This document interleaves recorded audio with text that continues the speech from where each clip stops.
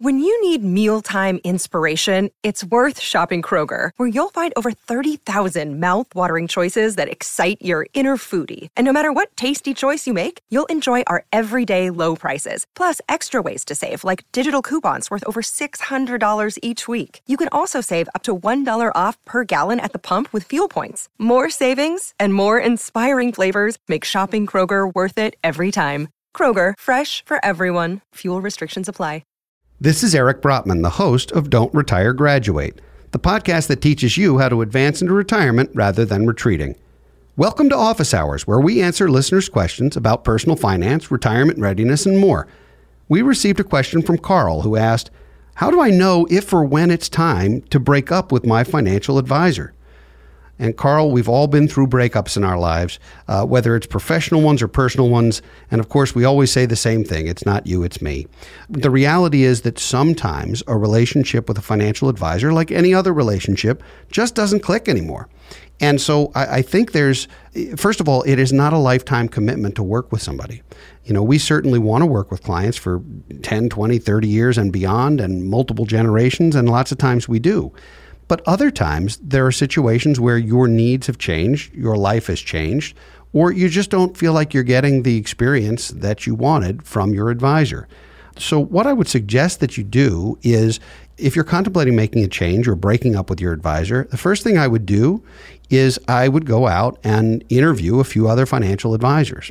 Make sure the grass isn't just looking greener. You may find that what other advisors are doing is frankly less satisfying or less interesting to you, and that you are better off staying put. But I would definitely go kick the tires with a few other advisors, get a second opinion. There's never any harm in that, and see what other advisors might suggest to you, whether it's portfolio related or retirement related, or just in terms of the service model and the people involved. You want to be comfortable with your financial advisor like you would with your doctor. I mean, ultimately, it's a very personal relationship. You're sharing details about your life. They're financial details, but they're also relational details, family details, maybe medical history and other things. It's extremely personal, and you need to have a comfort level. There should never be a situation ever where there's something you feel like you can't tell your financial advisor. Because ultimately, if you don't share completely with your advisor, you're going to wind up not getting a full picture in terms of what the advice or recommendations look like. None of us as advisors can operate in a vacuum. So it's really important to have full transparency. So Carl, once you've checked a few other advisors, or you've contacted or searched a few other advisors, or even asked friends or colleagues for a suggestion, who do you use, so forth, there's a chapter in my book, Don't Retire, Graduate, that talks about the interview questions to ask a potential advisor. So if you haven't read it, I hope you'll pick up a copy on Amazon. But I'll give you the Cliff Notes version, and that is that there are questions that you want to ask to find out how someone or how a business works with their clients. How are they paid? How are they choosing specialists to work with, or choosing products or services to suggest? Do they work for a bank or a brokerage, or are they independent? Are they fiduciaries? These are all really important questions. Not that there's necessarily a right or wrong answer, but there's going to be a right answer for you. You're also going to want to ask an advisor, who are your typical clients? Because you want to be in an advisor's sweet spot so that when you arrive in their office, you are typical for the kinds of folks that they work with.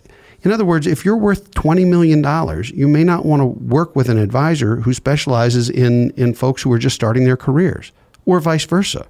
And that's okay. So that is what I would suggest. And then the next thing I would do, after you've potentially interviewed a few other folks, is I would go back to your existing advisor, and I would conduct the same kind of interview with him or her or their firm. And if this is something where you get answers that are incongruent with what you're experiencing, tell them. Be honest with them. And there's nothing wrong with making a change. Certainly, if it can be avoided, you and your advisor have built a rapport and you've built a relationship. It'd be great to not have to end it. But let's face it, there are situations where a change of scenery or a change of opinion or a change of strategy it can make a difference.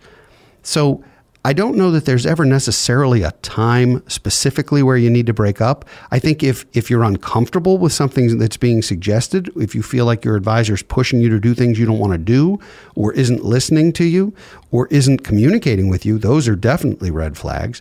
And those can certainly lead you down a path of looking for other firms. So, Carl, great question. I hope that was helpful. You certainly are welcome to contact me or to contact our firm. We'd love to talk to you about this further, and hopefully this helped. And so we thank you for your question for Office Hours. If you'd like to send us a question which we might answer in a future episode of Office Hours, post it on our Facebook page or tweet us at Brotman Planning. Don't Retire, Graduate is a book available in print, Kindle, and audio formats. It's now a workbook with all the steps you need to build your own financial freedom plan. For more information, go to brotmanmedia.com or buy your copy and leave us a review on Amazon. Thanks for coming to Office Hours. Be sure to tune in for new content every Thursday. For now, this is your host, Eric Brotman, reminding you, don't retire, graduate. Securities offered through Kestra Investment Services, LLC. Kestra IS. Member FINRA SIPC. Investment advisory services offered through Kestra Advisory Services, LLC. Kestra AS. An affiliate of Kestra IS. Kestra IS or Kestra AS are not affiliated with Brotman Financial or any other entity discussed. How much do you understand the future of finance? I'm Jim Marous, a top 10 banking influencer and host of the podcast Banking Transformed, where we dive deeply into the rapidly evolving world of banking and financial technology. Join me as I interview industry experts, thought leaders, and innovators as they unravel the latest banking trends, disruptions, and game-changing technologies reshaping the world of finance. Redefine your understanding of the banking ecosystem. Subscribe now to Banking Transformed, available wherever you get your podcasts and now available on YouTube.